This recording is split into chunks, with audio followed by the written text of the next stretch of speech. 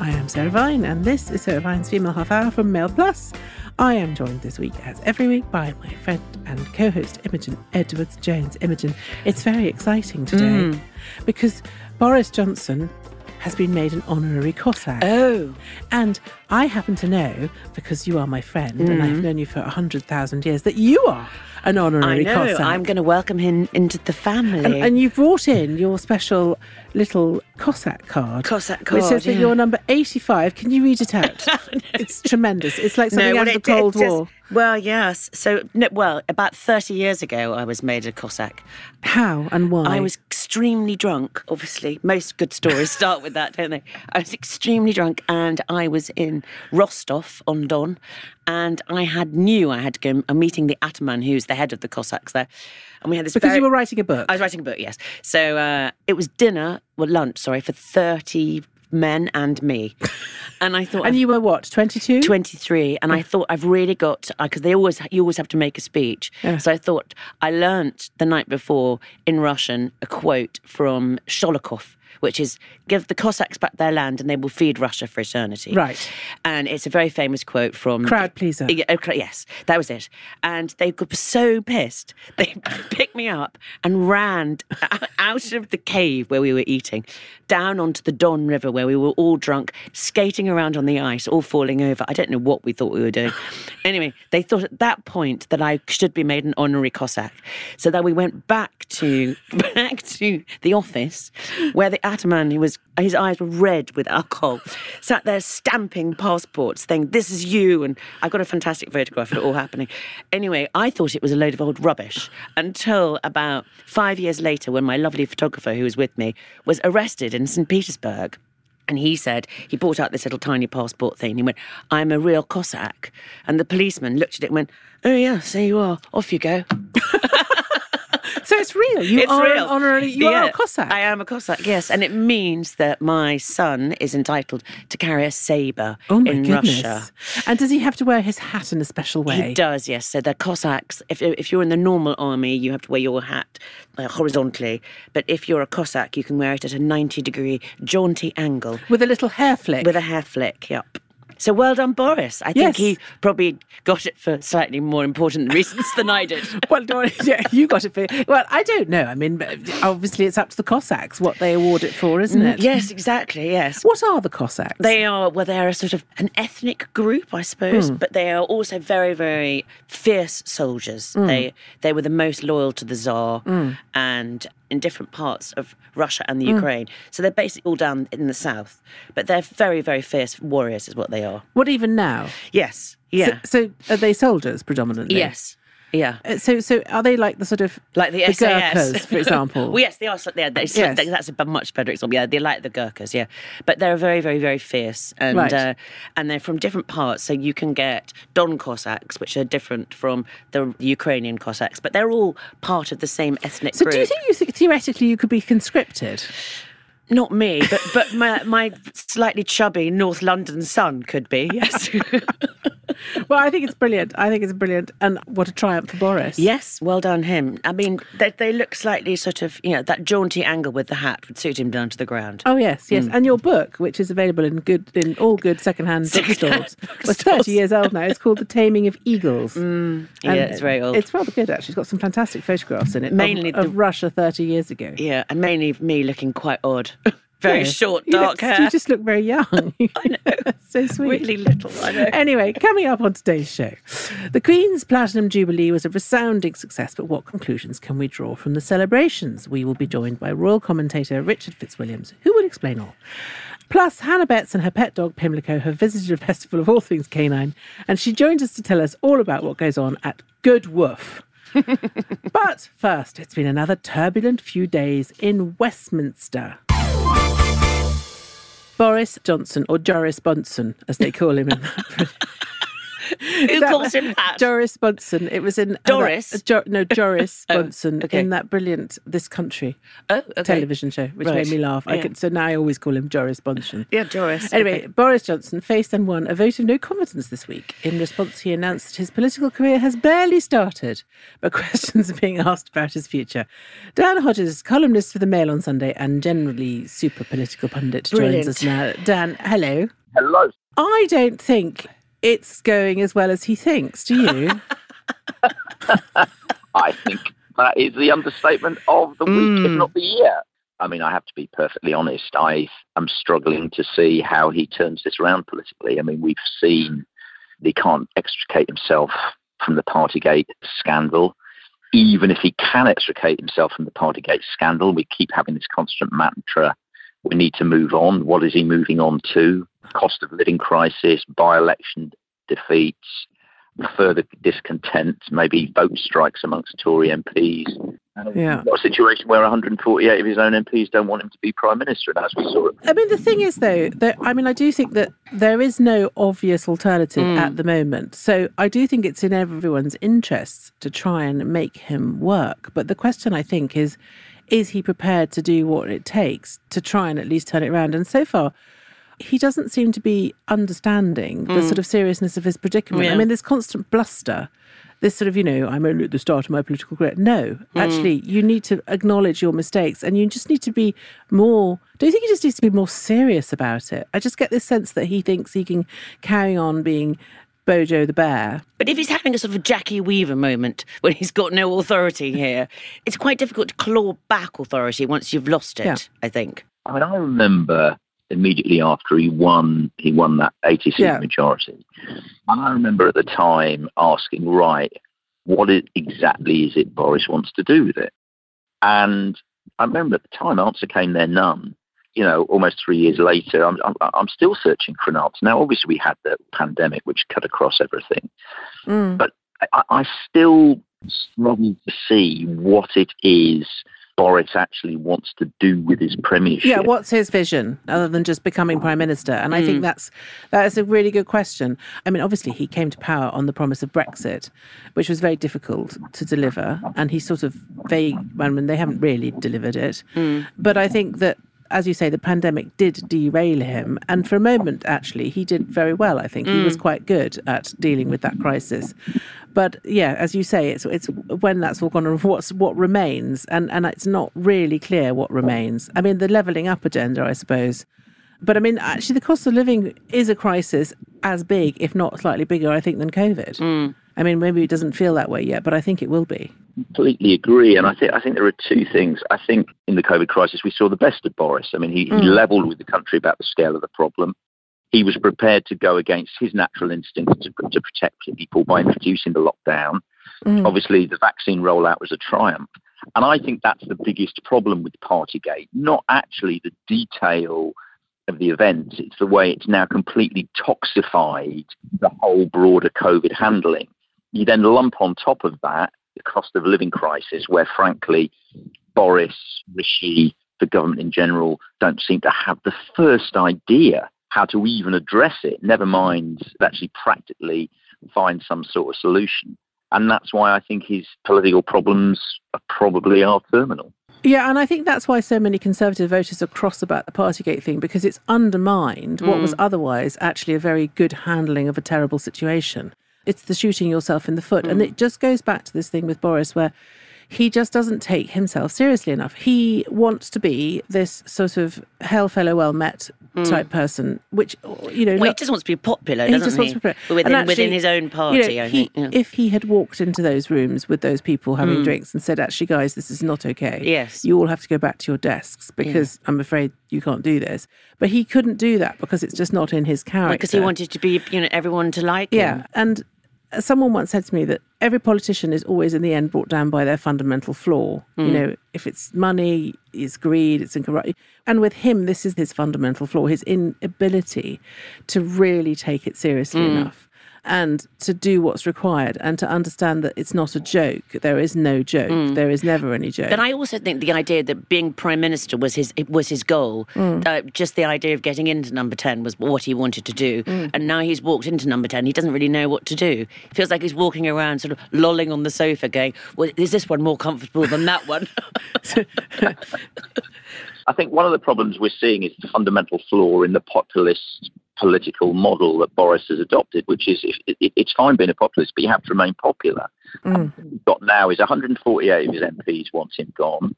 There was a poll, a Conhome poll this week, which showed a majority of Tory members want him gone. Two vital by-elections coming up in which everybody seems to think they're going to demonstrate that they want him gone.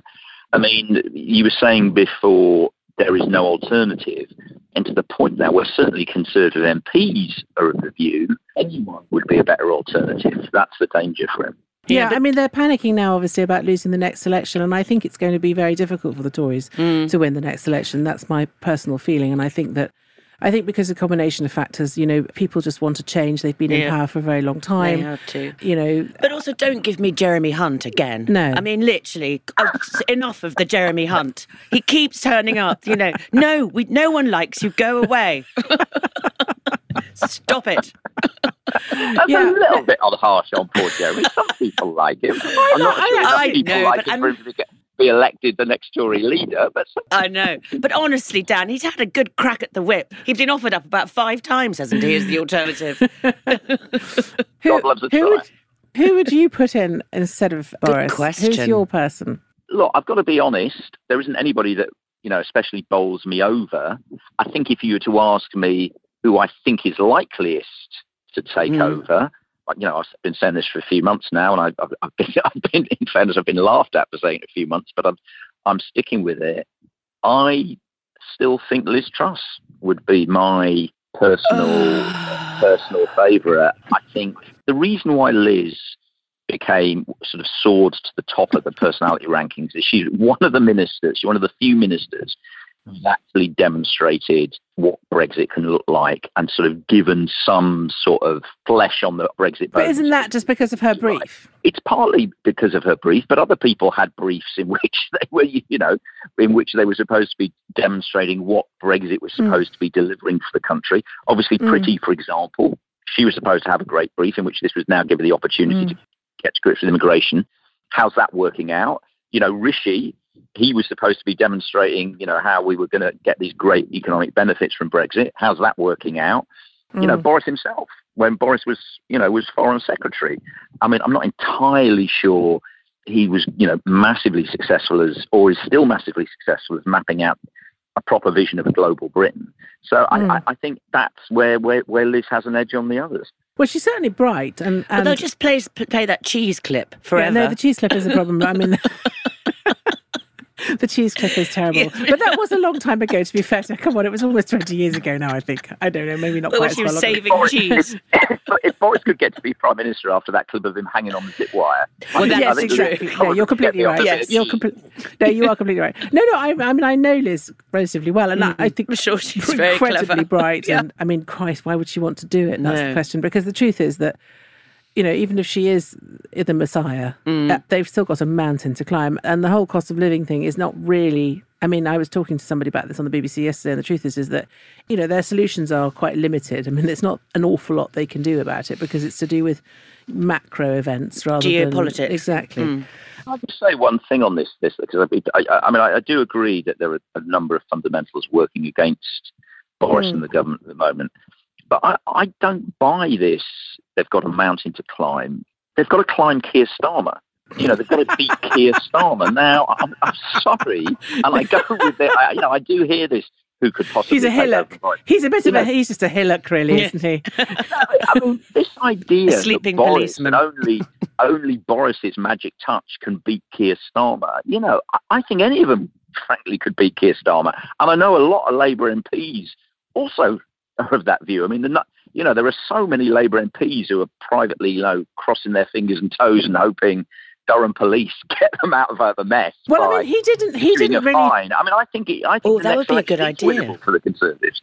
Well, I'm glad that you think that. I mean, I think the morale in the Tory party is very low at the moment. But yeah, I like the idea that Keir Starmer is just a small hillock. A hillock with a P. Yeah, exactly. Brilliant, Dan. Thank you very much for Okay. That was Dan Hodges, political columnist for The Mail on Sunday. He's very good. He's very good, yes. Last weekend, the nation enjoyed 4 days of celebrations in honour of the Queen's Platinum Jubilee. But now that the dust has settled, what can we glean from the weekend about the royal family and its future? Joining us now is royal expert Richard Fitzwilliams. Richard, hi. Thanks for joining us. I thought it went spectacularly well for everybody except for Harry and Meghan. Absolutely, and I think that we couldn't have hoped for better weather and, of course, an absolutely magnificent pageantry, and the fact was that it was superbly organised. So far as Harry and Meghan are concerned, I mean, at this time, the palace knew how to organise it, and I think they did it perfectly. Harry and Meghan arriving on the Wednesday, then on the Thursday they appear tripping the colour, but nobody sees them other than the press at the windows. On the Friday they attend at St Paul's, but they're seated very carefully, and that was, I thought, superbly done. They don't go to the Guildhall afterwards. At some point between Thursday and Friday, the Queen reportedly sees Lily. On Saturday, the Cambridges are in Cardiff, perfectly arranged with George and Charlotte, so they don't interact. And indeed, this is David Scobie has recently posted that, and subsequently the Sussexes leave, and there's a lot of publicity about the fact that they may or may not have met Prince Charles and so on, that they didn't meet, apparently, the Cambridges. But the facts were that this was all organised with the intention, they were never going to overshadow it, but with the intention of making absolutely certain that it was all about the Queen. Yes, I mean, then I think they did a really good job of keeping the Sussexes at arm's length. And I think what this all shows is that the royal family is perfectly okay without them and has actually moved on from their drama.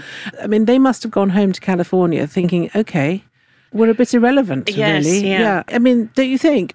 And of course, their currency, they would have wanted to have that shot of Lilibet with Lilibet. Yes, or as someone called it, the Lilybucks photo. Exactly. Yeah. Which the Queen, who may be 96 but is as sharp as a box of razor blades, didn't let them have, because why should she play their game after everything? And I think they're in real trouble because their whole thing is, you know, their connection to the royal family, and the royal family, I think, made it quite clear that they'd had enough. That they'd had enough. Yeah.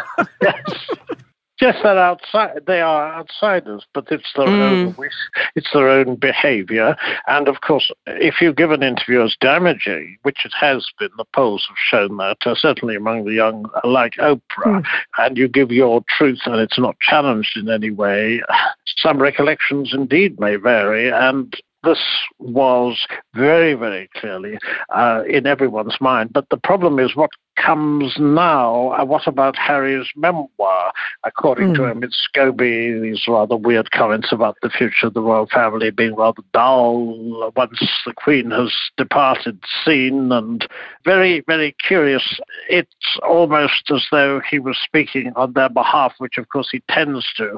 But I'm wondering, you mentioned, Sarah, of course, absolutely right, that they rely totally on being royals for everything, with Spotify, with Netflix and so on, and with their whole profile and status.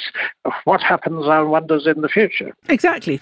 You know, as that currency drains away, which it is doing, not, it should be said, through any action of the royal family themselves, but entirely as a response to their behaviour. I mean, this is the stupidity of this couple, is that if they'd stopped to think about what they were doing for 5 minutes, they would have realised that actually it's not a good idea to basically torch the place on the way out, and then that's what you rely on for your income. But they also seem to sort of weaponise everything. So even Lily Bucks's birthday party was sort of weaponised in the idea that, you know, who was going to attend and who wasn't going to attend. The child is 1 year old. Do you know what I mean? The whole thing is all so, everything's so fraught with sort of high emotion, and nothing seems to be easy for them to do. No. It's all a drama. Exactly. A drama, of course, that keeps them in the news. This is the other aspect of it, being in the news. They're not interested, of course, in Britain.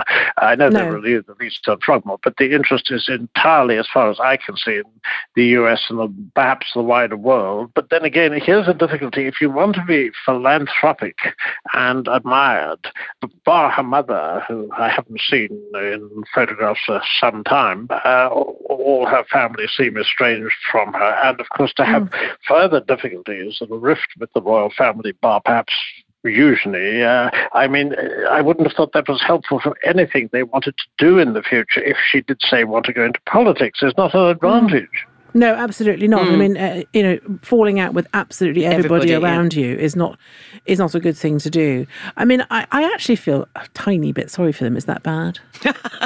Do you? Well, I'm starting to. Really? I am starting to. I mean, I think we should talk about how brilliantly the whole thing was organised, but also how brilliantly the Cambridges have stepped into the void left behind by Harry and Meghan, because really, if they were still around, I mean, the thing is they should have been front and centre of those celebrations, Harry and Meghan, and it would have been so much better if they had been. You know, it would have just been better. I mean, it would have been great to have seen them all up there, but instead of which, you know, they've ruled themselves out. But I do think that Kate and William have filled the void very successfully. What do you think, Richard? I think they've been absolutely superb, and I think also that with Kate having grown in confidence so she's excellent now as a communicator, and of course always from a fashionable point of view. I mean, she's got poise and beauty. I would say glamorous royal couple. I think they've done tremendously well. I think that the Cambridges are absolute perfection. And of course, William on mental health, on the Earthshot Prize, very, very good speech at the concert, and working in that connection in tandem with Charles. I mean, he certainly looks like he's had it with his brother, doesn't he? He certainly has. I mean, they didn't exchange a glance. No. At the service. But that was planned, of course. I mean, had there been a glance exchanged, if it had been seen not to be friendly, that would have been the headline, and the Queen not being there, and of course Andrew having had COVID, as well as the Archbishop. Did he really have COVID? I'm sure. COVID in quotation Do you think marks. it was just a very convenient COVID? Tickly cough. Wasn't it extraordinary? I mean, what I couldn't believe was Justin Welby's plea for forgiveness for Andrew just before the celebrations. And then, you know, I thought it's normally victims who do the forgiveness. And there was this rather extraordinary comment. He rode back partly from it. And then it turned out, you get the impression they might have seen each other. I'm sure they very likely did, but I can't understand that sort of comment. It's otherworldly to me. I mean, Andrew's not. There isn't the remotest, a scintilla of a second's chance that he'd ever do royal duties again, and I don't think he accepts that. No, he doesn't accept that, but I did think it was very convenient that he got COVID. I also thought the balcony scenes were very, very incredibly well choreographed, particularly the last one when the Queen goes onto the balcony when she's in a green, and it's just Charles and then William and then Prince George. So the line of succession was very much marked out at that point. That was perfection. It really was. And the anticipation, of course, that was heightened by the fact that until a fairly short while before, we didn't know whether this was going to actually occur. And I do think it would have been anticlimactic without it, simply because it was sort of building up towards it. The Queen obviously would have attended this Thanksgiving service had she been able to, or had it been thought wise. And, of course, obviously the Epsom Derby. Hopefully she will be at Ascot next week. But there was a tremendous feeling. I mean, that really was perfection at the end. The whole thing, the organisation, the timing was perhaps erratic, because when you have parades, they always go on quite a long time. And when you have that sort of marvellously eccentric and colourful mix going down the Mall, it was bound to. Yeah, no, I mean, I just think the whole thing was a kind of, I don't know, it felt like a sort of setting out of the stall. This is where we are. This is the state of the monarchy. This is the condition we're in. And it seemed to me to be quite a tight operation. Yeah. But I think the best part was the Paddington sketch. That actually brought tears to my eyes. Oh, so sweet. So sweet. And I mean, just shows a side of the Queen that we always suspected was there, but of course she can't really show normally. But also, everyone's always wondered what's in the handbag. Yes. And now we know. It's a marmalade sandwich. Yeah. Lovely. Absolute bliss. Following in the footsteps, of course, of the Daniel Craig sketch. And I mean, no other head of state in the world could get away with it, or indeed probably think that that was appropriate. No, and I mean, she's a good actress. She's a good actress. I mean, she should do a part. She should do a cameo in The Crown. We were discussing this the other day. We suddenly thought, wouldn't it be brilliant if she just went to Hollywood for the last couple of years and went, do you know what? I'm very good at the old acting. I think I might just do a few walk-on parts.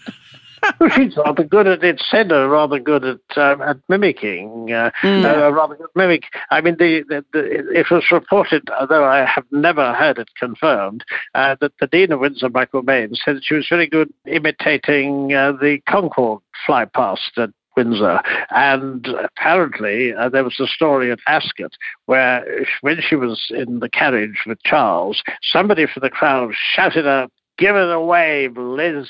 And Charles said to the Queen, "What did she say?" And the Queen repeated it, and gave a wave. Apparently, she's terrific. Give us a wave, Liz. Yeah. Well, I mean, the thing is, you've always had the sense of her, and looking back over the years and footage of her, of a really quite a fun person, quite a fun-loving person, and quite a sort of light-hearted individual who's had to do a very, very serious job all her life. Yeah. And what I love about the Paddington sketch is it just gives you a sort of glimpse into what you think might be her secret world of actually having quite a lot of fun, which I would hope. And the expressions, both her expression and Paddington's. Well, thank you, Richard. That was lovely to talk to you, and, well, onwards and upwards. Great pleasure. That was royal expert Richard Fitzwilliams. I mean, you have to be a royal expert if your name is Fitzwilliams, don't you? Oh, I think he's wonderful. I love him. It's one of our newest and most exciting events on the calendar, but it's one with a twist because Goodwood's Festival, Goodwoof, brackets, get it, close brackets, is designed for you and your pet dog. Hannah Betts, who attended the festival with Pimlico the Whippet, joins us now. Hello, Hannah. How are you? I'm all right. How are you? Have you survived How's the move? everything? Are you now there and all set up? I'm living in my hovel in Chiswick, yes. It's not a hovel. I've been. It's very nice. I'd actually say it's nicer than the other hovel. Is it a great single girl pad? Yes, it is. It is. It's got a great kitchen. Yeah, it is. It's really, actually, it is quite nice, isn't it? Yes, it's lovely. It's got full of teenagers, of course. I know. And they're so bloody messy. Your children are the messiest children I've ever seen. A nightmare. I went into Will's room and he went, "Well, this is my bed. Bit of croissant there on the floor. But apart from that, it's lovely." In the manner of David Attenborough, I'm sure. So, why have you got croissant on the floor? I don't know. I mean, he just is there so could be messy. an emergency, couldn't there? Yeah. No, well, because I'd woken up that morning and he tried to make his own croissant in the oven and had burnt it. Not to a crisp, but a carbon. To charcoal. It was carbonised. Right. And then he had dropped it and it had gone all over the floor. Ah. Yes. Okay. See, The joys I'm of my a own teenage boy. teenager. I get to be that guy. Actually, the funny thing is that Beatrice, who was always the messiest, has stepped up to the plate. Well, on not this. really, no. No? Did you notice a mess in her Yes, room? I did, yes. Oh, yeah, well, that was... Her bath was still full. Okay. I went, Beatrice, I hope you're listening. Imogen, Auntie Imogen has been checking up on you. Your bath was still full. I was I thinking, love that you've been babysitting. how long ago was that run? Adult. Well, Imogen just came round and did a general Imogen inspection. I did, yes. And found that, to be fair to Beatrice, she was selling some clothes on Vinted, which might have been why they were all lying. Anyway, I don't know why I'm defending her. No. Anyway, we're not here to talk about my teenagers. We're here to talk about Goodwoof, which is just a brilliant pun. I mean, they've only done it because it's a pun, right? So what is Goodwoof? Well, it was simply the best weekend of my not-so-young life. I mean, I've had to wait until 51 for this to happen, but it was worth it because, my goodness, it was brilliant. So, Goodwoof, it's just heaven. Yeah, is it posh craft? Is it posh craft? Yeah. It is posh craft. Well, it keeps... yes, I think that is a good description. I mean, I've never been to Crufts, but Goodwoof is at beautiful Goodwood. So you're in the shadow of the house, the kennels. It's in beautiful fields. And everyone sort of raised their game. So although it was full of yobs like me, everyone was sort of beautifully mannered, and there was not a single stray dog turd in sight. I didn't see any dog fights. I mean, the dogs sort of, raised their game. What do the dogs actually do at Goodworth? Yes, what are they doing? They sort of... Is it like a dog fashion if you show? have a doing sort of dog, they can do everything. So there's lots I of don't sort have of a doing dog. strange sports, like sort of dog scooting and heel and... I mean, Pimlico does nothing than sit and get stroked by people. So, right. Although she did run in a race, and she was so quick, she beat the timer. So that was impressive. But that's because she's so neurotic, and we were at the other end of the racetrack. So she was there in the blinking of an eye. And they have Norland nannies, spelt GNAW land. Oh, that's But she hilarious. was too neurotic to be walked by anyone else. So basically she went around being beautiful and neurotic. But lots of sort of racing, lots of these weird sports. Do you literally just turn up with your dog and just hang out? Yeah, and there's champagne, there's a Tattinger tent. Goodwood's got its own excellent gin, I'm told, because of course I'm sober. Lots of celebrities. So brilliantly, on the Saturday, they had Mission Impossible's Hayley Atwell giving out the dog prizes. And then on Sunday, they had to make do with me, which was a bit of a come down for them. They had sort of people, Anna Chancellor, Hugh Bonneville were reading dog stories. So there's a literary tent where they've got dog authors and dog celebrities. There's a vet tent.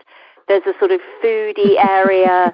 I mean, it was just heaven. It sounds like a weekend of punnilingus. Everything's a pun. Well, there's some debate between the Duke and the Duchess as to who came up with the term Goodworth. But yes, it is punnilingus, but in the most British and wonderful sense. I mean, basically, for anyone there, our dogs were our gods. And when we got to hug so many of... I mean, there were all these amazing attractions, but obviously for some of us, the best thing was just hugging dogs. And I got to hug James Middleton's spaniels. James Middleton is now a sort of pet therapy advocate. And his youngest, Nala, I held her, and honestly, I could feel the serotonin pumping through my body. It was so lovely. In fact, the Mail called my first ever real smile. I don't think of myself as having a smile, but when I held James Middleton's puppies, my face, oh my God, it was heaven. But then these lots of dog festivals now take place. My sister went to one on the same day at Ragley Hall, but it can't be as good as Goodwood. I mean, it just can't. Was there a predominant dog? Was there a king or queen dog? Was there a dog prom? I'm glad you asked me that deeply journalistic question, because this year there's always going to be a featured dog, and this year it was spaniels, and so there was a sort of spaniel parade because the Duke had spaniels, as does James Middleton. So there was a spaniel love-in. I've suggested for next year that they have unofficial dog meetups, and that at 11 o'clock it's sight hounds and 12 it's French bulldogs or whatever, because of course you go around and you see your dog a lot of. I mean, it's great for breeding. I think they should do doggy dating next year, because if you're going to breed, you want dogging even. I wasn't going to go there, but if you're looking for a partner for your pup, this is the place to be. And then the dog competition. I mean, I know your dog has won Parliamentary Pup of the Year. Yeah, because there were no other competitors. Well, now they can enter for Chien Charmant, and there are amazing prizes from Hermes. I really wanted one myself, but I couldn't. Shush! Like what sort of prize? Well, they were all in Hermes I'm boxes. interested now. So you'd get a posh lead and a collar, and I think some sort of bangle from Hermes. I no one let me near them, obviously, but I did present them, and they looked amazing. But just hugging dogs was the main thing. So is it annual? Was this the first one, Goodworth? It or was there more? It was the first, and they're only going to get bigger and better. And it was. Right. I shall be there every year. How do we get a ticket? Do we have to buy it on the internet? Yes, and they're £35, although I think there are lots of ways of getting a bargain via Waitrose and that kind of thing. I didn't quite keep up with that. But you can already register for a ticket alert. So if you go to the Goodworth site, you can't buy your ticket yet, but you can declare your interest. And please, let's all go. Honestly, Sarah's Googling it right now. Googling it right She's now. doing it right now. Sends a chill into my soul. You know, I'm not very social, but in a way, I agree. You don't have to be, do you? You can just go and hug dogs, and it's so civilized. I love that. I always come on and talk about the most important things, don't I? Beauty, yes. dogs. Should we talk about beauty at all? I have perfume regards to send you, because yesterday I was in Ormond Jane, and its perfumer and genius, Linda Pilkington, was there, and we were invoking the Vine name. Her tiare is my favourite perfume ever. Is it? Yes. I think you got me into her because you've been a fan for years, haven't you? She is really good. I love Ormond Tobacco, which is sort of suede and leathery. But yesterday I fell in love with Ormond Man. Oh, I've never smelt that. Oh, it's very good. Very good. Oud and black hemlock. Oh, goodness me, that sounds exciting. I know. Sounds like very a witch's potion. Yeah, at the moment I'm very worried about my neck. Oh, really? In the words of Nora Ephron. In the words of Nora. Yes, I was on the telly box last night and I just looked at myself afterwards and I thought, you do need a lower facelift, Mrs. Oh, God, no. I've been looking at my triple chins. No, it's not. I don't have the triple chin. I just have the... Stalk. I have the...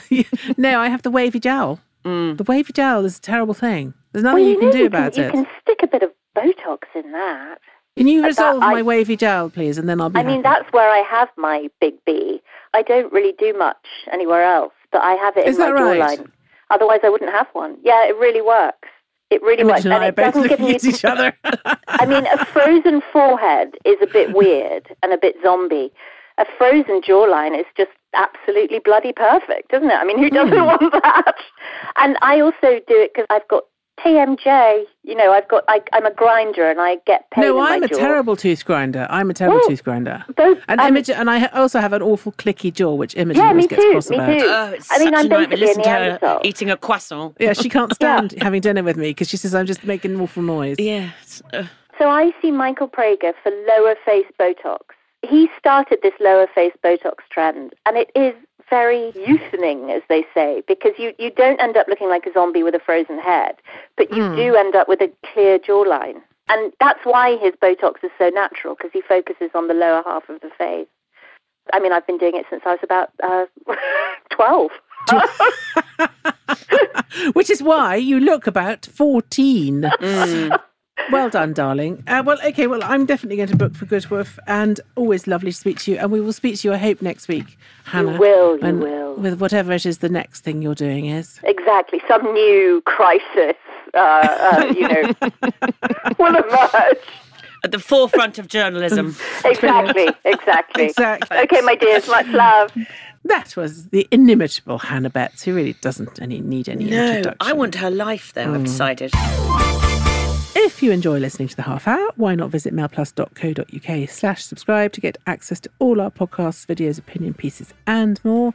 And if you want to get in touch, tweet us at mailplus, me at Westminster Wag, or Imogen at Imogen EJ. You have been listening to The Female Half Hour with me, Sarah Vine, and Imogen Edwards-Jones, honorary Cossack. Thanks for listening. What is your Cossack name, by the way? Imogen Edwards-Jones, sorry. Oh, how do you say that in Cossack? Imogen Edwards-Jones. Come on, it must have we must be Imogen Edwards-Jones. Pass the vodka. Давай. Thank you.